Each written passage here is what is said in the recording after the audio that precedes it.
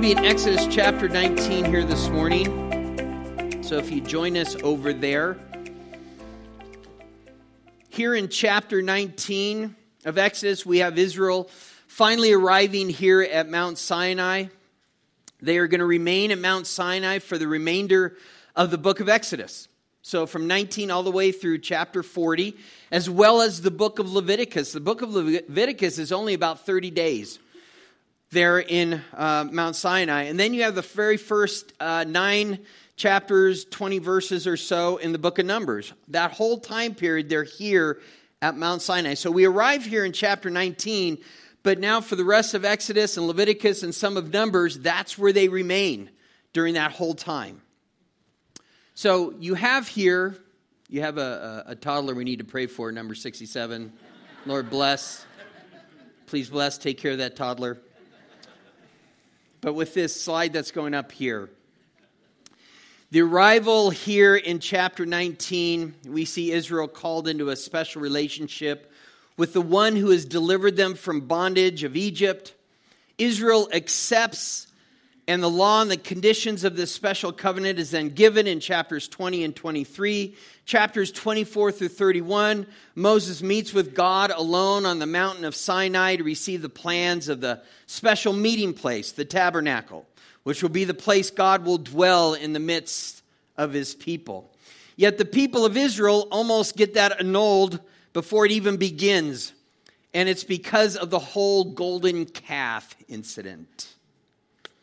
But God is long-suffering towards his people.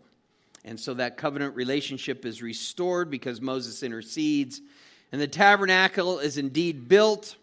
All the furnishings, the priesthood is established. And by the end of Exodus, we have the glory of the Lord filling the tabernacle of meeting. So go with me here to chapter 19, verse 1. And let's read the first verse here. And it says, "In the 3rd month after the children of Israel had gone out of the land of Egypt, on the same day, they came to the wilderness of Sinai." So Israel arrives here in the 3rd month. Well, what is the 3rd month? Well, Scripture does not tell us the name of the 3rd month. All months were in relation to the very first month that was given, the month of Aviv that God gave to Israel while they were still there in bondage. We read in Exodus 13, verse 3, it says, "And Moses said to the people, 'Remember this day in which you went out of Egypt, out of the house of bondage, for by strength of hand the Lord brought you out of this place. No leavened bread shall be eaten, and on this day you shall go out in the month of Abib,'" or Aviv is how that's pronounced. The Hebrew word is Aviv. It means green in the ear. Interesting. Ear meaning ears of corn and wheat and things like that. It speaks of springtime. So this speaks of new beginnings. This month is the first month of which is their time of new beginnings, because this is God delivering them from the bondage of Egypt. And so every month that is mentioned other than the month of Abib is to reflect back to that month. It's a reminder to them of that month. The 6th month from what? The month of Aviv, that month that God delivered us from Egypt. So everything revolves around that. In Scripture, we only find 4 months of the Jewish calendar that's actually mentioned. We see the first month is Aviv here in Exodus 13:4. Later on, it's going to go by its Babylonian name, Nisan. We see that in Nehemiah 2 and Esther 3:7. The 2nd month is Ziv, 1 Kings 6:1, and then the 7th month is Etanim, 1 Kings 8:2, and the 8th month is Bul, and that's 1 Kings 6:38. And so those are the only 4 Hebrew names that we actually have of the Jewish calendar. Later on, all those months are changed to Babylonian names. The Jerusalem Talmud tells us that the modern names that we have for the Jewish calendar today came from when they returned from their Babylonian captivity in 350 BC. After Israel was delivered from their Babylonian captivity, Israel started using the names they were used to when they were in captivity in Babylon.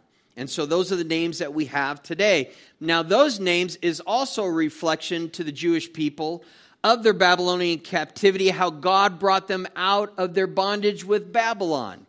So all the months previous to that reminded them of their first bondage and God leading them and delivering them and leading them out of captivity.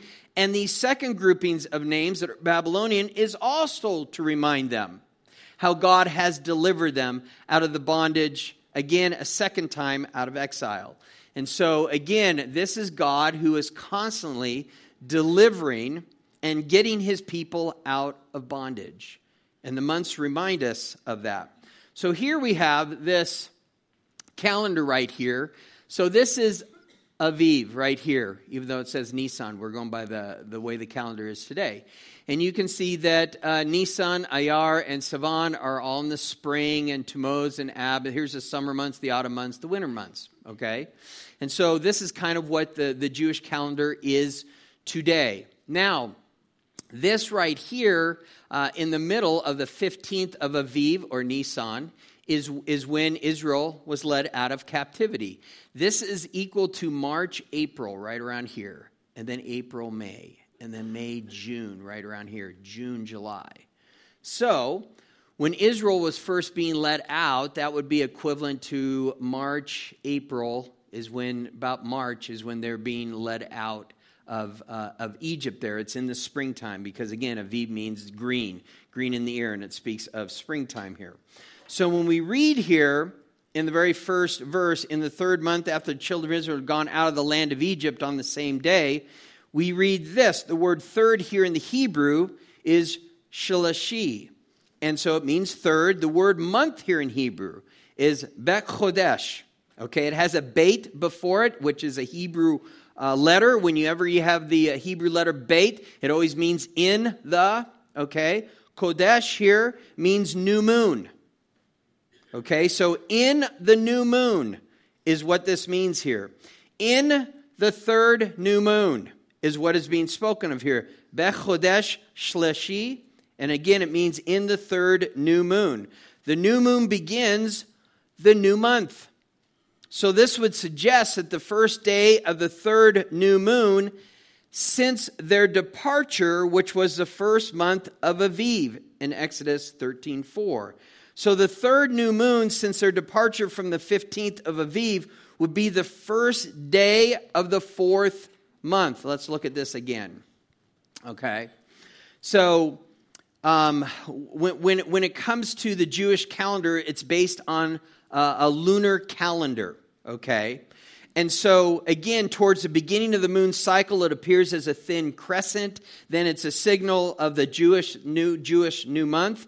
The moon grows until it's full, then it's in the middle of the month, and it begins to wane until you cannot see it. It remains invisible for approximately 2 more days. The thin crescent appears, and the cycle begins again. And the entire cycle takes about 29 and a half days. Since a month needs to be completed in the way of days, the month is sometimes 29 days long, and then sometimes it's 30 days long. And so you can see here on the Jewish calendar that Nisan is 30 days, and then Iyar is 29 days, then 30 days, then 29, 30, 29, 30. And so that's how the lunar calendar worked, okay? Now, if they left on the 15th here in the middle of Aviv or Nisan, on the 15th day, that would tell us that there are 15 days remaining in this month, okay? If there's 15 days remaining in this month, then you have the very first new moon after Aviv happening here for another 29 days. Then you have the second new moon that is happening right here, okay, for the next 30 days. And so the third new moon after Aviv would be the first day here of Tammuz, all right? Which tells me that they leave in spring and they arrive before Mount Sinai right here before summer. Okay, so you're looking at the end of May, early June is when they arrive there at Mount Sinai. Now, if you take the 15 days that were still left in Aviv, and then you add the next 29 days of the first new moon of the first new moon of that month after Aviv, and then you take the next 30 days of the second new moon after Aviv, and then you have the first day of the third new moon. You have 15 plus 29 plus 30 which equals 74, or 75 if you count the first day of the third new moon after the month. Dave, why do you throw that up there? I throw that up there to show for that from the moment they left Egypt, it took around 74, 75 days to get to Mount Sinai. Now, there are others that think that third new moon just means third new moon in the third month. Okay, if that's the case, then they arrived there in 59 days. All right? There are others that calculated that they arrived in 50 days. There's others that have calculated that they got there in 84 days. There's others that have calculated, no, it's a strict 90 days. All right? I can confidently say without a shadow of doubt, it's sometime between 50 and 100 days. There's other calculations, depending if the moon is made of cheese or whatever it might be. But it's everybody comes up with kind of a different date. I would also tell you this, that probably 75% of the people that I went to look up of what their calculation or whatever, 75% of them don't give a date whatsoever. They just, in the third moon they arrived and they just kind of moved on. Okay? And so I put this together because I looked at it and said, you know what, as I look at this and the way that the Hebrew is written after, on that same day, it's meaning after that same day that they left, okay? And so I personally believe it's probably more around 74, 75 days. It's not a salvation issue. So whatever you come up with, you come up with. It's all good. All that for verse 1. Dave, are we done with verse 1? No, we're not. Okay? It also says here that they left on that day, okay? When they left the day of Egypt, they left on that day. In Numbers 33, verse 3, it kind of confirms that. They departed from Ramesses in the first day, on the 15th day of the first month, on the day after the Passover, day. And so, but yet we read in Deuteronomy 16:1, observe the month of Abib, and keep the Passover to the Lord your God. For the month of Aviv, the Lord your God brought you out of Egypt by night. And so you have people that kind of go, okay, see, here's a contradiction. Was it during the day or the night that God brought them out? All right, I want you to go over here to Exodus chapter 12. Go to Exodus chapter 12. So we can get a little review on Passover and things like that. Here in verse 1, it says, now the Lord spoke to Moses and Aaron in the land of Egypt, saying, this month, well, we know that month is Aviv, shall be the beginning of months. This is where your calendar begins here. It shall be the first month of the year to you. Speak to the congregation of Israel on the 10th of this month. Every man shall take for himself a lamb, according to the house of his father, a lamb for the household. So this is the lamb. This is going to be the Passover lamb. Okay? And then it says here in verse 5, your lamb shall be without blemish, a male of the first year. You shall take it from the sheep or from the goats. Now you should keep it until the 14th day of the same month. Then the whole assembly of the congregation of Israel shall kill it at twilight. They shall take some of the blood and put it on the 2 doorposts and on the lintel of the house where they eat it. So you're going to take the Passover lamb. The Passover lamb has to be perfect. And you're going to kill it at twilight. You're going to take the blood and you're going to put it on the lintel and the 2 doorposts. They'll have the basin of blood right there. They put it on the lintel and the 2 doorposts. That's the sign of the cross. That speaks of the Passover lamb, like John the Baptist said when he pointed to Jesus, behold the Lamb of God who takes away the sin of the world. Interesting of how the blood is applied in the sign of the cross, speaking of crucifixion, which wasn't even known to the world at the time when they were being told to do this in Exodus. It all points to Jesus, okay? It all points to Jesus. Now notice what it says here in verse 6. It says, you are going to take the Passover lamb, has to be perfect, just like Jesus was. You're going to take the Passover and kill it at twilight. What time period is twilight? It's before sundown, right? Okay, as the sun is going down, and before it completely goes down, that's twilight, usually between the hours of like 3 and 6 p.m., okay? So that's when they were going to kill the lamb. Now, they also have to now apply the blood during that time. All right? Now, notice what it says in verse 8. Then they shall eat the flesh on that night. What night is that? Is it the 14th? How do you do that? Or is it on the 15th? You eat the Passover meal on the 15th. Because what you might not understand is that when does a Jewish day begin? Don't jump ahead. I have a really cool slide here. But you're right, it's evening. You have the Jewish day and you have the Gentile day. So for us, a day begins at midnight. For the Jew, it began at 6 p.m. So that's when they eat the Passover meal, is actually on the next day, the 15th, but it's 6 p.m. It's the evening of Passover, all right? But it just happens to be another day, all right?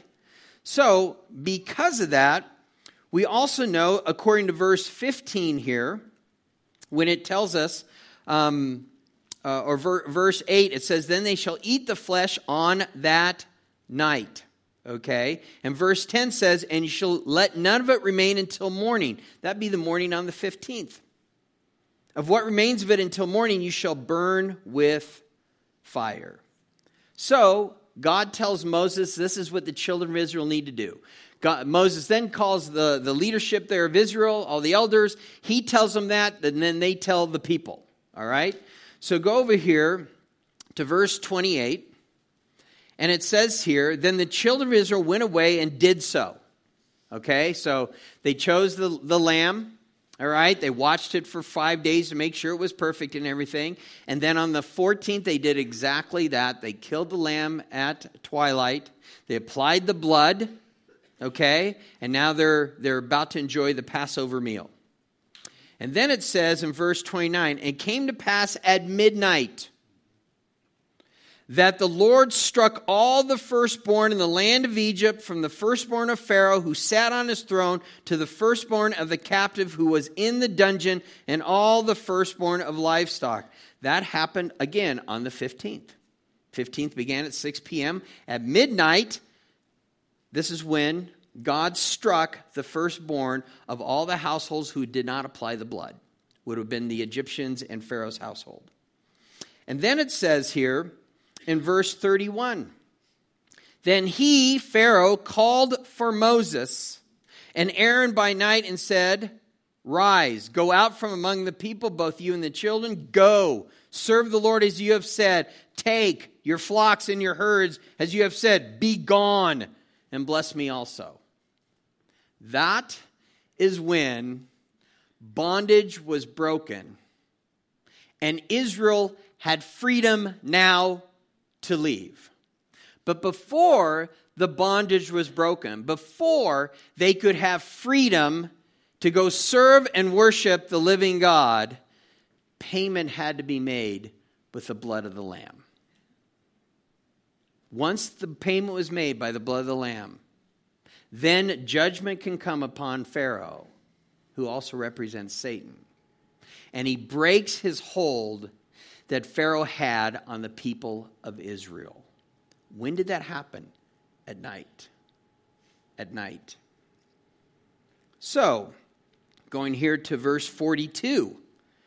It is a night of solemn observance to the Lord, for bring them out of the land of Egypt. This is that night of the Lord.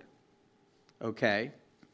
So, the bondage of Pharaoh, Egypt, over God's people is now over. That happened at night. Pharaoh says, go. When did that happen? At night. Because the Jewish day begins at night, is there really any contradiction when you say, oh, they were called out during the day and this happened on this day, and then another place says at night is when they were led from bondage? There is no contradiction. I would submit to you when the word day is used, it's speaking of the whole day in the 24-hour period. It was on this day, the 15th, in which it happens. And in Deuteronomy, when it's talking about the night the bondage was broken, it's speaking of that specific instant that happened at night. If anything, it fits like a glove of exactly what it is that God has stated. And again, if this was a Gentile day, that wouldn't have worked out. But because it's a Jewish day, that begins at 6 p.m., which is night. Does that make sense? Good. Dave, are we done with verse 1? Not yet. Hold on. Numbers 10, verse 11 says this. Now it came to pass on the 20th day of the second month in the second year that the cloud was taken up from above the tabernacle of the testimony, and the children of Israel set out from the wilderness of Sinai on their journeys. And so the total time that Israel was at Mount Sinai was a total of 10 months, 20 days, possibly 11 months, 20 days. Again, however you calculate it. Okay. Verse 2. We got there. Chapter 19, verse 2. For they had departed from Rephidim and come to the wilderness of Sinai and camped in the wilderness. So Israel camped there before the mountain. This is emphatically stated here, simply stated here for this reason. It fulfills Scripture. In Exodus 3, verse 10, when Moses has his burning bush experience, it's there at the base of the mountain there of Sinai. And so God tells him in this dialogue that he has with Moses of telling him what he's going to do, be the Redeemer of Israel and things like that. He says in verse 10, "Come now, therefore, I will send you to Pharaoh that you may bring my people, the children of Israel, out of Egypt." But Moses said to God, "Who am I that I should go to Pharaoh, that I should bring the children of Israel out of Egypt?" And so he said, "I will certainly be with you, and this shall be a sign to you that I have sent you. When you have brought the people out of Egypt, you shall serve God on this mountain." And now he's in that place of what God spoke to him, months before, probably a year before. And now he's back there with all those people. Can you imagine a year before Moses hearing this, and then all of a sudden going, and now he's back there at this place with like 2.5 million people.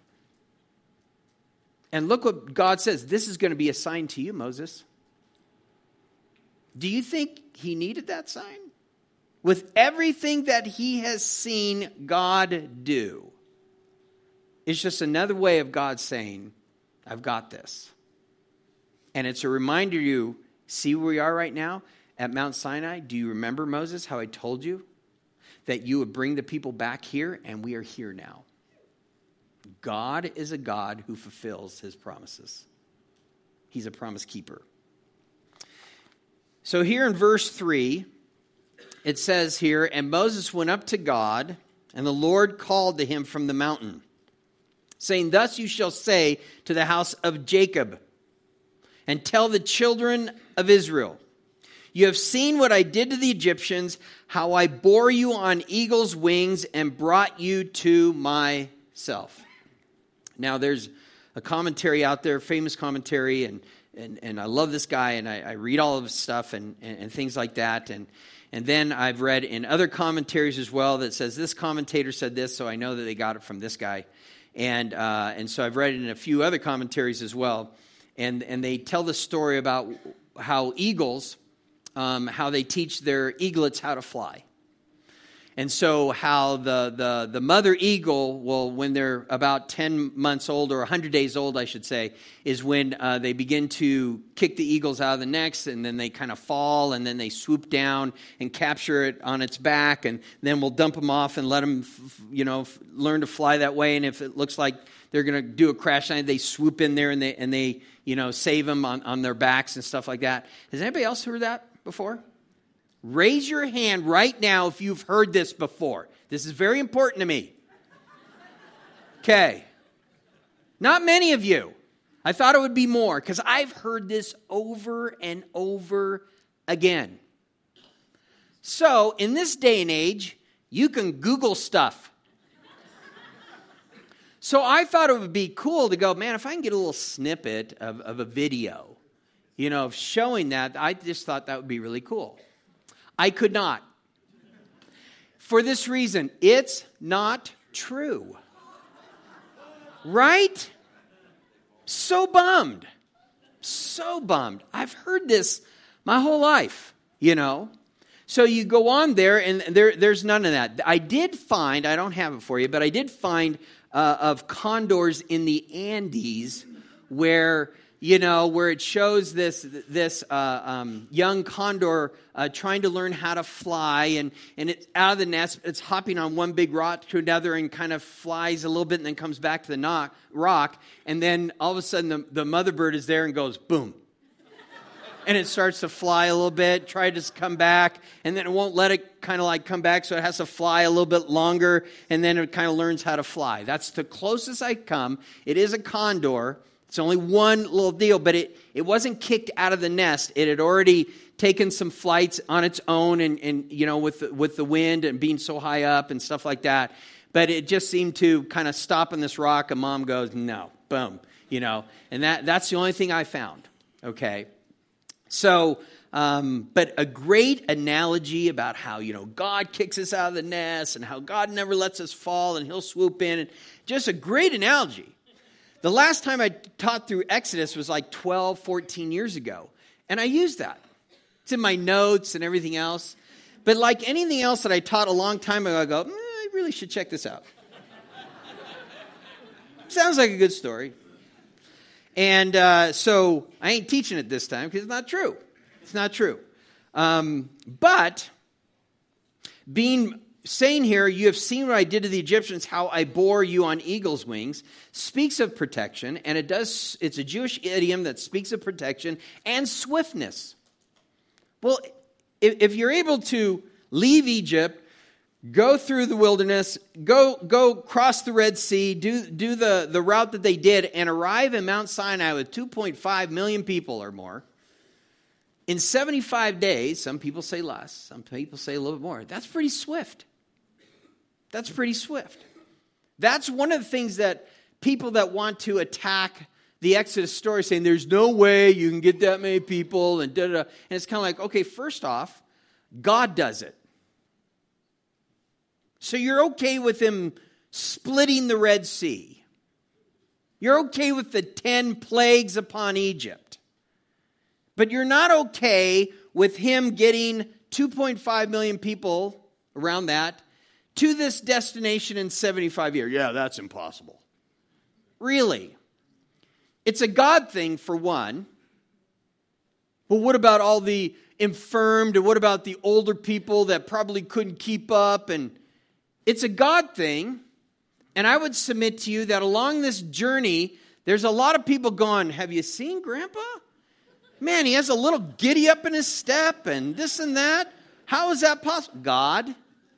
Remember later on in Numbers when it talks about their wandering for 40 years? What does it say? God made sure their sandals did not wear out or their clothes. We have a tendency to, until we read something, God doesn't do this until, okay, well, he did that with their clothes, but certainly he didn't give the older people a little bit more giddy up in their step. I would submit to you, not only did he probably do that, but every night that they stopped and rested and got up the next day to go for a journey, I would say that they're probably going, you know what, we've been doing this for like 10 days, and I don't know about you, but my feet don't hurt. I just feel like this is the first day. I don't know where this comes. I do. It's God. The whole thing is God. And God is the one that says right here, guess what? I'm the one that brought you to myself. I did this. I gave you the strength. I caused the swiftness of having this happen. I am the one that has done this. And when you see it from that perspective, then all these things, yeah, but what about this? All of a sudden just kind of go away. Well, God did. Well, how? I don't know. It doesn't say. But he's the one that brought them there. And I have no doubt that he didn't lose a bunch of them along the way. Let's see. Okay, we only have 2,450,000. Okay, we lost about 50,000. That's still an A. That's still good. Percentage-wise, I got 98% of them here. That's all cool. No. God did it. And he brought them all there. And he's the one that brought them to himself. When we read here in verse 4, we kind of see these stages of God drawing them out of Egypt, lifting them up on eagle's wing, drawing them to himself. And we see here this process of maturity is what is taking place here. And it first begins with God. You cannot be who God has called you to be until you are called by God. Until you're called by God. He's the one that created you. He's the one that calls you. God calls, and God is one who then will enable you in your calling. Israel could do nothing about being in bondage until God intervened. We could do nothing about our sin until God intervened, and He did with His Son Jesus. And after that, He now calls all of humanity to repent and receive what His Son did on the cross. And so He has intervened. And as God intervened with the people here by sending Moses and the 10 plagues upon Egypt and made a way for Israel to follow Him, God swiftly, through His strength, brought them to Himself there at Mount Sinai. And God reminds them that they are now out of bondage and have been brought to a special place where they're going to have this special relationship with Him, and it's all because of Him. And for the first time, they are now free to be who they ought to be. Those who are going to serve and worship God. They're being called to be God worshipers of the one true God, Yahweh. But with maturity comes responsibility. You have freedom given to you now. In that freedom, you're to mature and to respond and receive those new responsibilities.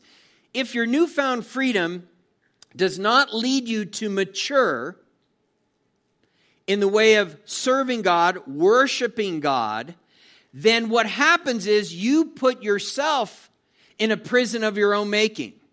Because God has done everything for you through the person of Jesus Christ. And He has sent the Holy Spirit into your life.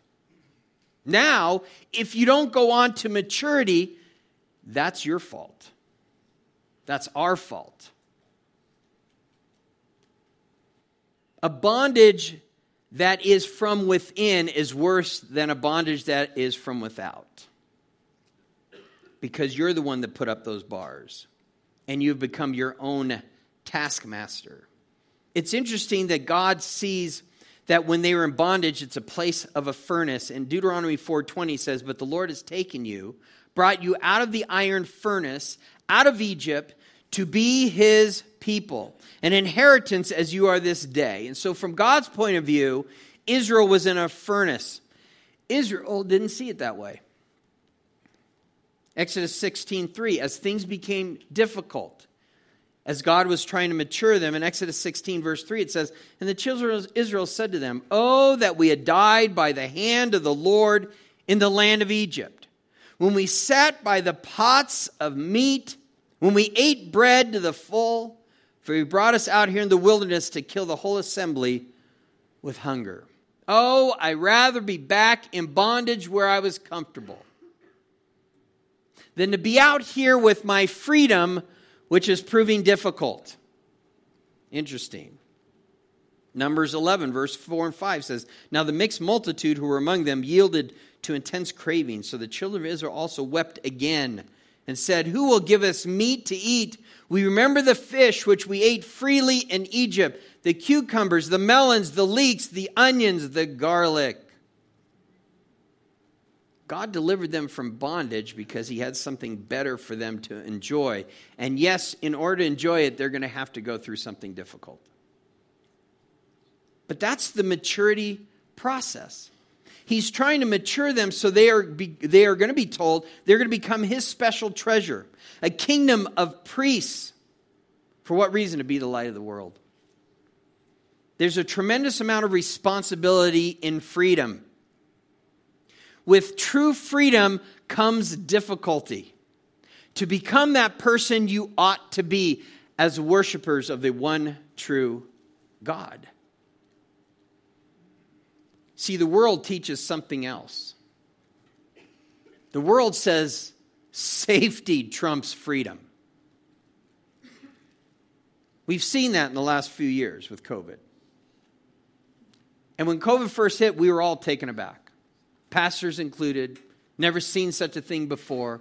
We've heard of the great plagues back, in the medieval times, the Black Plague and things like that. And so we had to do our research. We had to read about things. What did they do and all that kind of stuff. And we were told to hunker down. We were told to go hide in our homes, put a mask on, and let's not make sure that you're within 6 feet of each other and do all this kind of stuff. Safety over your freedom to be just a normal human being. Now, don't get me wrong. We have people watching online right now because they're sick this morning. I want to say thank you so much for not coming to church. That's the way it should be. You know, if you are watching us online and you're not sick, you're lazy. And you need to be here in church. Why? Because that's what God says. Do not forsake the assembly of the brethren. We're going to get to a point here that the very first time the word trumpet is used, we'll get to that next week. But the word trumpet means assembly, okay? It's to assemble. And so God calls his people to come together in corporate worship. And sometimes that's difficult. But it's going to lead to maturity. And so, again, understand what the world is always going to teach you. It's always going to teach you safety over freedom of what it is that God has called you to do. And so, with this freedom comes incredible responsibility, and we see this all through life. A baby is safe, comfortable in its mother's womb. But at some point, the baby is born, enters into a new world, and it don't like it. Cries a lot. Shows how uncomfortable it is. Because it no longer has that safety of the womb. But it grows. And it matures. And next thing you know, it's beginning to walk. And that's not easy. They fall down. They bump their head. And they begin to cry again. But then they continue to walk. And then they begin to ride a bike. Whew, that's always fun. And now they learn what a skinned knee is all about. And you would think that the whole world has collapsed when that has happened. But they eventually ride a bike. And hopefully they go on to maturity and will learn to drive a car. And just so you know, and the next step is really get a job. It really is. I've had a job ever since I've been 14 and a half years old. I've never not had a job for maybe 2.5 weeks at a time, just as I'm looking for something. I've always worked, always. And my kids have always worked. It's one of the things that I'm very glad that my wife and I put a work ethic in our kids. But this is where we begin to lose sight of things. You're supposed to get a job. You're supposed to earn money. You're supposed to get married. You're supposed to have kids. At every turn, we lose something as we gain something. And as we go through that difficulty and lose something as we gain something, we are always at that place where we're going, this is better. And it's difficult than everything else, but it is better. And then when you have grandkids, it's the best. It's the best.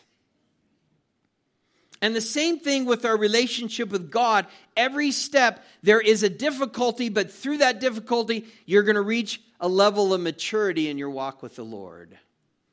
And you can see society today, that they want to feminize the man. How they don't want to bring boys into manhood, girls into womanhood of what it is they call to be. And is it any wonder that we have all these people still in their parents' basement at the age of 40? Playing video games, not willing to get a job, things like that. Is because we don't as a society want to be able to say, you know what? Yes, this is going to be difficult. Welcome to life. I will help you walk you through it, but I'm certainly not going to carry you through it. With freedom comes responsibility. That responsibility is going to be difficult. But as you learn that responsibility, as you walk through that difficulty, guess what? It's called maturity. And it's the same with our walk with the Lord.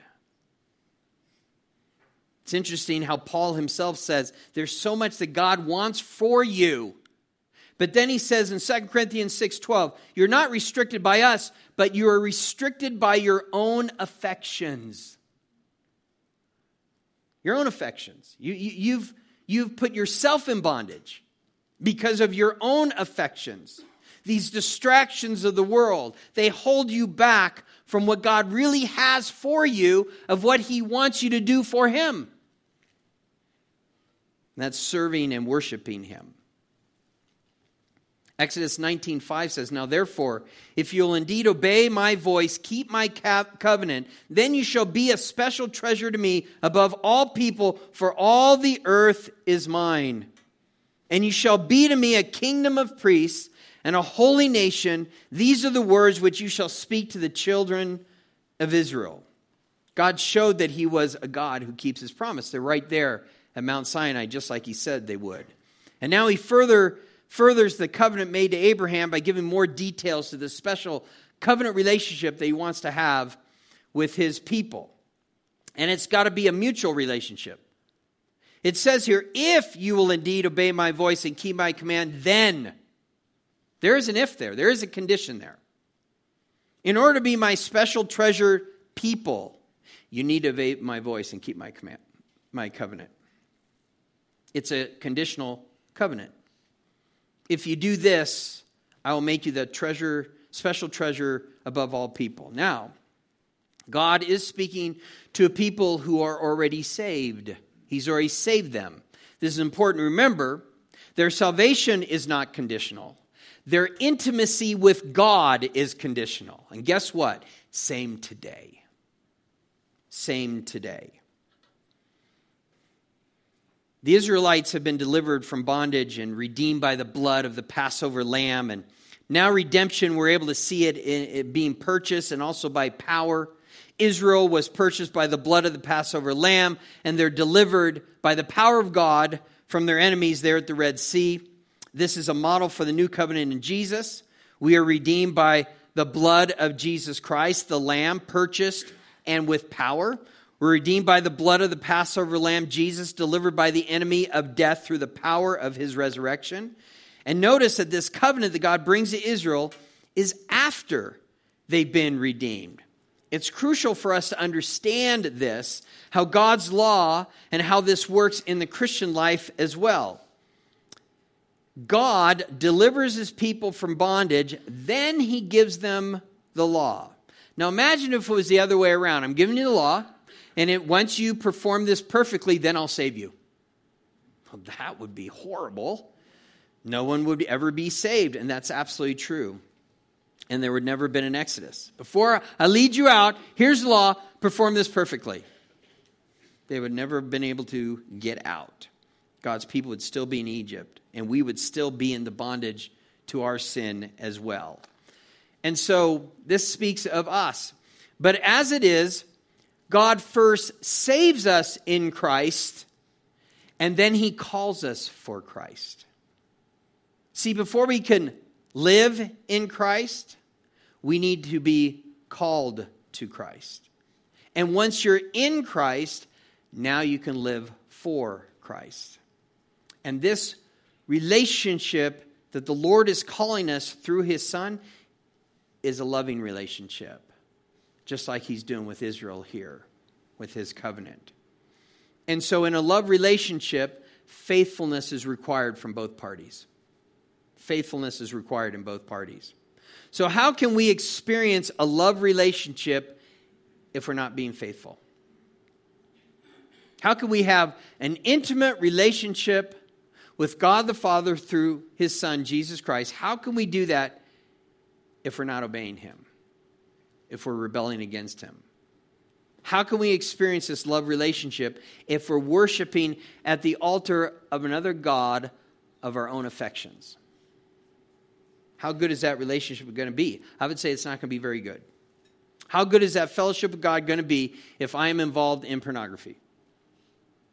How intimate am I going to be able to be with God if that is going on in my life, if I'm worshiping at the altar of lust?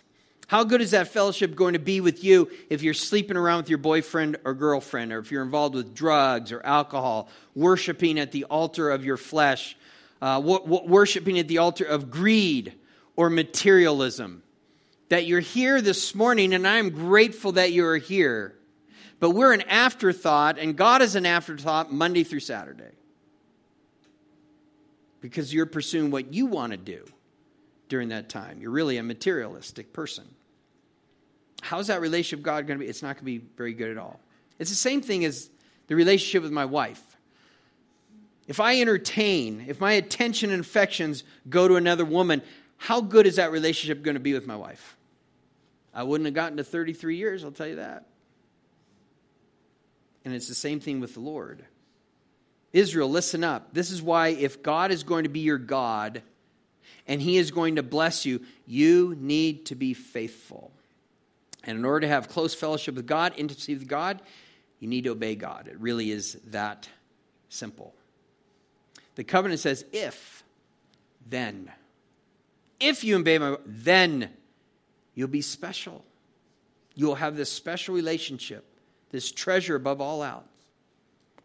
We read in James 4:8, draw near to God, He will draw near to you. Cleanse your hands, you sinners. Purify your hearts, you double-minded. Double-minded means that you're focused on so many other things, when we need to be singly focused on God. And see, draw near to God, and He'll draw. Why doesn't He draw near to me, and I'll draw near to Him?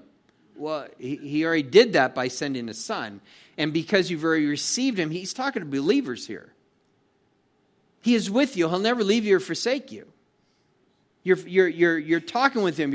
You're prayers and reading the Word, and you're walking with Him, and He's with you. But then something else comes up. You turn your back. You're going this way. He's still with you, but He's right behind you. The moment you confess your sin and say, Lord, forgive me, and you turn around, you repent, means a turning around the way that you were going, boom, He's right there. He hasn't left. You've left. That's why He says, draw near to God. He will draw near to you. He's already there. As you draw near to God, speaks of that repentance of coming back to Him, and He's there with you. He's there with you. And He tells them, you're going to be my special treasure to me above all people. Verse 6 tells them, you shall be to me a kingdom of priests, a holy nation. These are the words which you shall speak to the children of Israel. Now, it's through their obedience, they're going to become this special treasure. Now, God has already told Israel who He was. He is the God of their salvation. He is a God who keeps His promises. He is a God who was, who is, who will always be. He is God Almighty. Now it's time for God to show Israel who they are. And they're going to find out they're very, very unfaithful. But I'm a God who's willing to work with you. I don't know about you, but when I first came to the Lord, that's one of the things I noticed right away. I said I was going to do this, but I didn't do that. I'm going to get up every morning at 6 a.m. By 6:05, I'll meet with you every single morning. And I would fail in that. Then I wouldn't go to church as often. And then just my walk with the Lord was just so sketchy. All that showed me is, man, this is difficult. Yeah, it is. And I'm finding out I'm pretty unfaithful. Yeah, you are. But God isn't. God isn't. See, you have to know who you are first before He can change you. The word special treasure here in the Hebrew is sugula.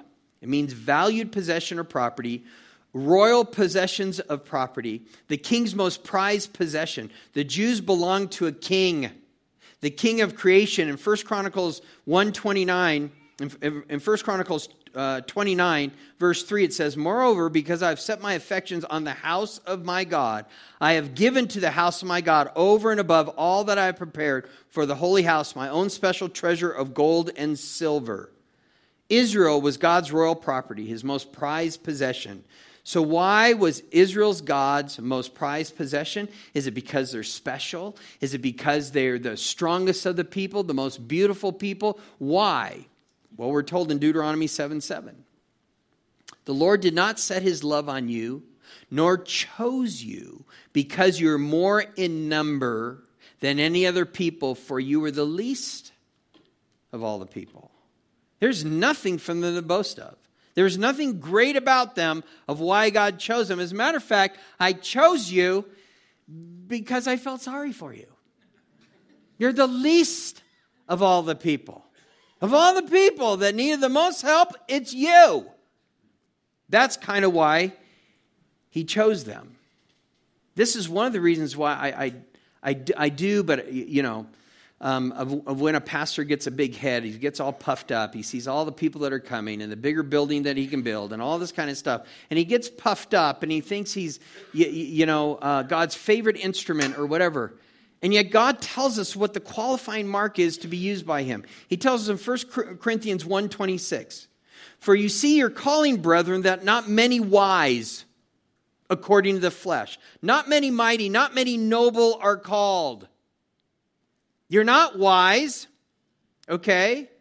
You're not mighty. You're not as noble as you think. And that's the criteria I'm looking for. I'm looking for dumb guys. I'm looking for weak vessels. And you slurp your soup, okay? I'm looking for those guys. And he says, but God has chosen the foolish things of the world to put to shame the wise. God has chosen the weak things of the world to put to shame the things which are mighty. And the base things of the world and the things which are despised, God has chosen. And the things which are not, to bring to nothing the things that are. Why? So no flesh would glory in his presence. That's why. But of him you are in Christ Jesus, who became us wisdom from God, righteousness, sanctification, redemption. That is why it is written, he who glories, let him glory in God. Look for that kid in preschool who's in the corner eating paste. That's who God is going to call. And I've used this analogy before, but if I put a bench up here and put 1,000 pounds on there and say, the reason I'm doing this is because God told me to do this, so you can see when I do this, and as I bench press 1,000 pounds, you will have no doubt it was the Lord. Because you could look at me and you'd think, okay, 400 pounds, sure. But 1,000, yeah, that's got to be God. And so he does these amazing things through believers because he wants to show his power. And so you remain on that low rung and saying, it's God, it's God, it's God. It's not me, it's the Lord. And those who knew me growing up and everything else, I think can probably attest to that. I can't believe what you're doing, And it truly must be the Lord. Thank you. I appreciate that. And it is. It's God.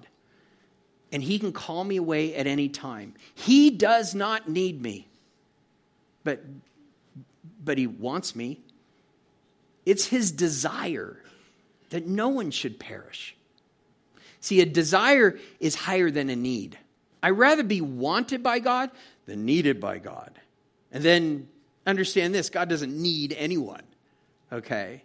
To think that, well, God needs me. How dumb is that? But think about in your own relationships. Do you really want your spouse to need you? Or do you want them to want you? Want is much higher. My wife just wants me around because I can open up jars and kill spiders. Okay? But because most of the time I can't even open the jar either. Okay? But she still wants me, And that's a higher desire. And that's what God wants. He wants them. And that's a higher desire. And he wants you. And that's a great desire of his. Let's pray.